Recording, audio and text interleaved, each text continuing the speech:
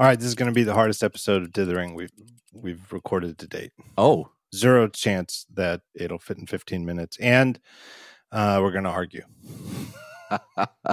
Bring it on. Your daily update, I guess, is it fair to say, in support of Zuckerberg's decision at Facebook not to touch Trump's when the shooting starts tweet? That is fair to say. All right, I think you're wrong. Okay, tell me why. Amidst the chaos of news going on around the world this week, I at least detect a certain thread uniting several things. So we've got Facebook and Twitter. Twitter put the labels on Trump's put a label on Trump's tweet, hit it. Facebook didn't touch it. Facebook faced a significant internal revolt over it, including apparently a very testy internal meeting where somebody at Facebook asked Mark Zuckerberg, if we are the smartest people in the world, why are we devoting our intellect to contorting our rules to support Donald Trump? Which is a pretty good way to put it, other than the assumption that Facebook has the smartest people in the world. But framing it that way does at least make me know that it was an actual Facebook employee who asked the question. In Zuckerberg's defense of it, and I'm not going to quote here, but he went into something about that they looked into this and they looked into the history of this phrase, when the looting starts, the shooting starts, and they didn't identify it as a known dog whistle to tell vigilantes to go shooting looters. And I have to say, to me, that's nonsense. That's not a dog whistle statement.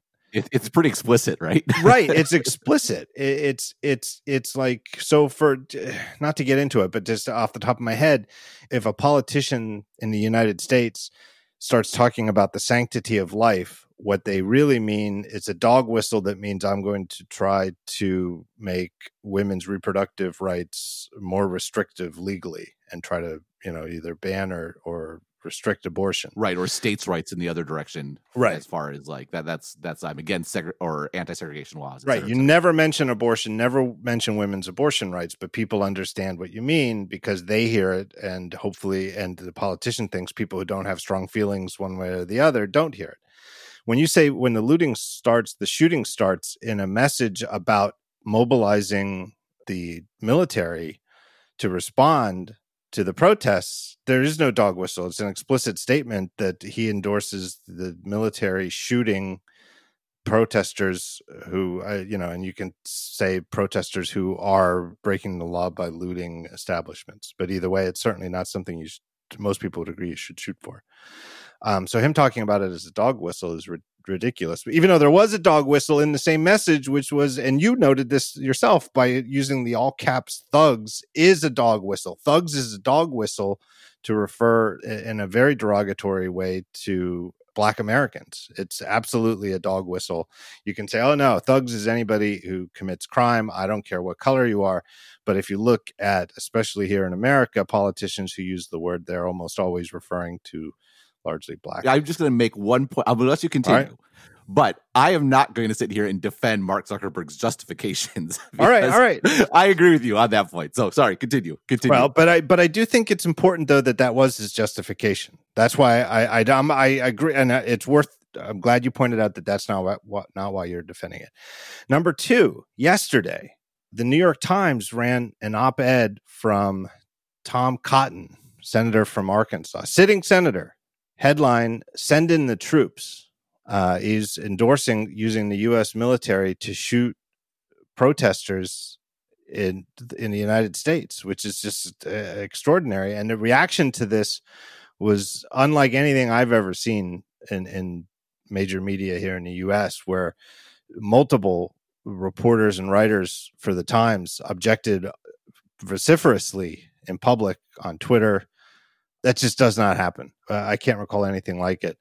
And the Times' defense was that we want both sides of every argument. We don't want, the blah, blah, blah, which is how the way an op-ed page should be run. But this reaction wasn't like anything I've ever seen before, just because it happened to be from a Republican senator. This is an interesting point on a few different levels, because you quickly saw it devolve into sort of a free speech sort of debate. And you mentioned the Facebook employees talking about if we're so smart sort of angle. This is the same sort of attitude about the Times, as if they have the only medium where opinions can be published. Right? Like it's fascinating to view. I mean, you can have that debate, like, should this be allowed or not? And the reality is, it's a U.S. senator. He is going to be able to get his opinion out there in whatever way he wants to. But I was just sort of amused, leaving aside the sort of specifics of the debate. I was amused at this sort of assumption in this argument that the Times is the only place where one can publish, right? Like there's a mindset that just doesn't match the reality where anyone can publish anywhere. It certainly undeniably is a very high profile spot in the national discourse. But the Times treats it as though it's, an order of magnitude elevated from, it is special, but it's nowhere near as special as the Times would have you believe. But anyway, as an interim right here, just to let us catch our breath, right there, as two stories that are intertwined, because they're both specifically about this right-wing U.S. national politicians, the president in Facebook's case, Cotton in the Times case, advocating, or in Trump's case, eventually ordering the use of U.S. military forces to combat protesters on U.S. soil. Here we have the irony of the New York Times, the antagonist of Facebook, and the newspaper that has best documented the internal revolt within Facebook, itself facing internal revolt over the decision to publish something, and the justification for it in both cases is more or less comes down to an argument I've heard from a friend of mine that the answer to free speech is more free speech. Here's the thing, if I can back out a second. To my mind, the argument for more speech has become stronger over the last week, not weaker. And the reason goes to why these protests are happening in the first place. They're happening because there was a video taken. We kind of talked about this on Monday, but I the more I think about it, the more powerful it seems to me. A video taken by a young woman of what happened to George Floyd, and then she posted it on Facebook. And there's a lot of people like, oh, the world is becoming so bad, it's so terrible. And the point of that Abdul-Jabbar article that you linked to is no, this has been happening all along. The big difference is that the rest of us who were free to ignore these terrible things that were happening are being confronted by them. They're put in front of our face. And that was, when I wrote about Madison and growing up in Madison and not even being aware that there was a section of the city that was affected by things like redlining and poor schools and all those sorts of things. I could just afford to ignore it. And it is actually more speech and things like smartphones and Facebook that has brought anyone can publish. There are no gatekeepers, right? Like the New York Times was around and they weren't writing about issues in Minneapolis or in Madison. The Star Tribune wasn't. The Wisconsin State Journal wasn't. It took social media and more speech to actually raise these issues to the forefront. And so as a general rule, to me, the argument of more speech as a whole has gotten stronger. Now we can get into the particulars of how that should be applied, but I think it's important to keep in mind that there's a lot of cynicism. Oh, more speech, yeah, whatever. But no, we have very real examples of it making a very real difference, not to the people in power, but to the people who were being suppressed by those in power. Well, I agree insofar as everything you just said there. But here's where I feel both the Times and Facebook went wrong.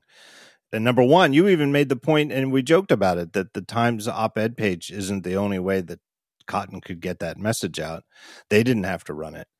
And if Facebook had responded to Trump's message, even just similar to how Twitter did, leave it up, not necessarily take it down, although that does seem to be what Facebook employees want Zuckerberg to do.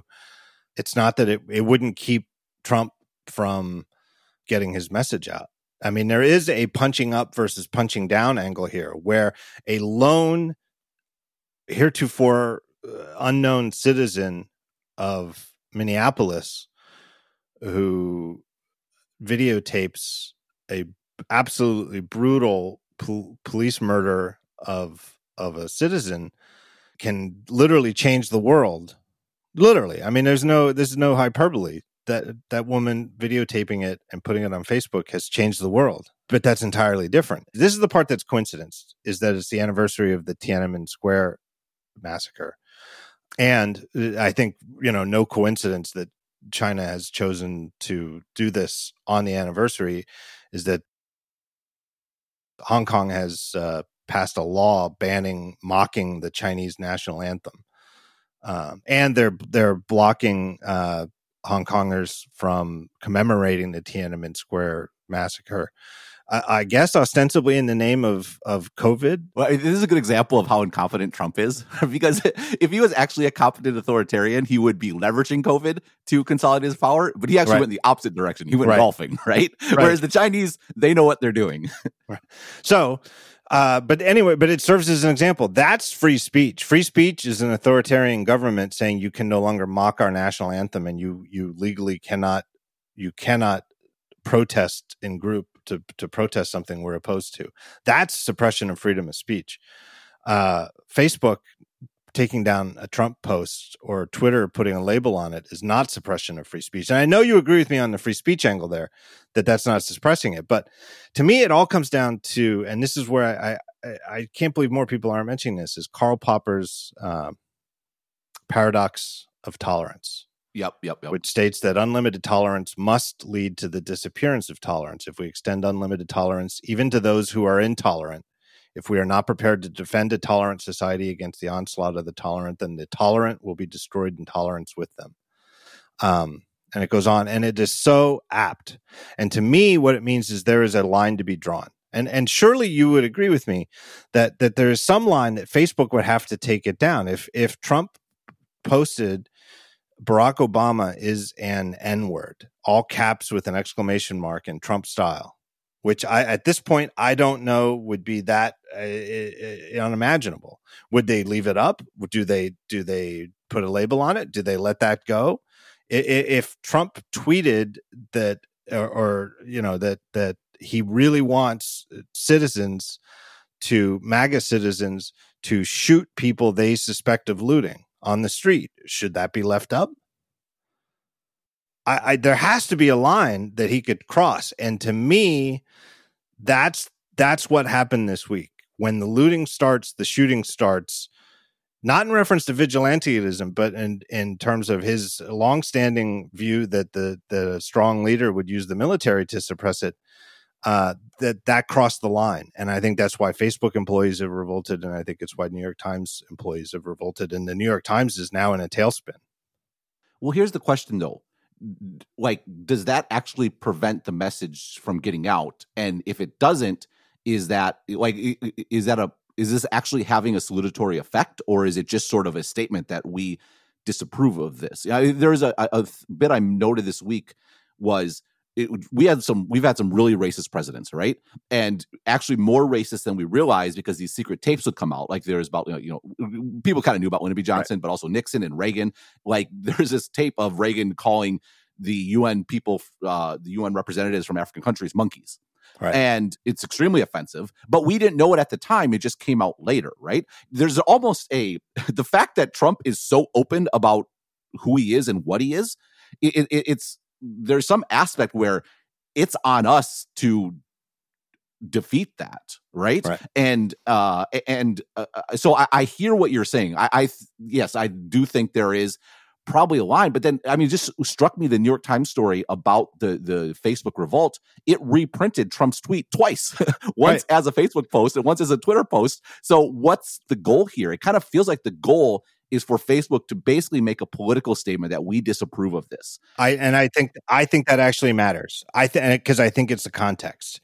It's not about keeping the message from getting out, but it's putting it in some sort of context, even if the context is an icon next to the post that says Facebook itself acknowledges this is not okay. Yeah, which I hear. And that goes back to the power issue, right? The contextual broader issue is we're in a situation where one unaccountable person has a massive amount of power over what people see and they don't. So we're stuck in this terrible trade-off of either one, he should at least be neutral, or two, we have an unaccountable person making political decisions. I recognize your arguments. I think you made it very, very well.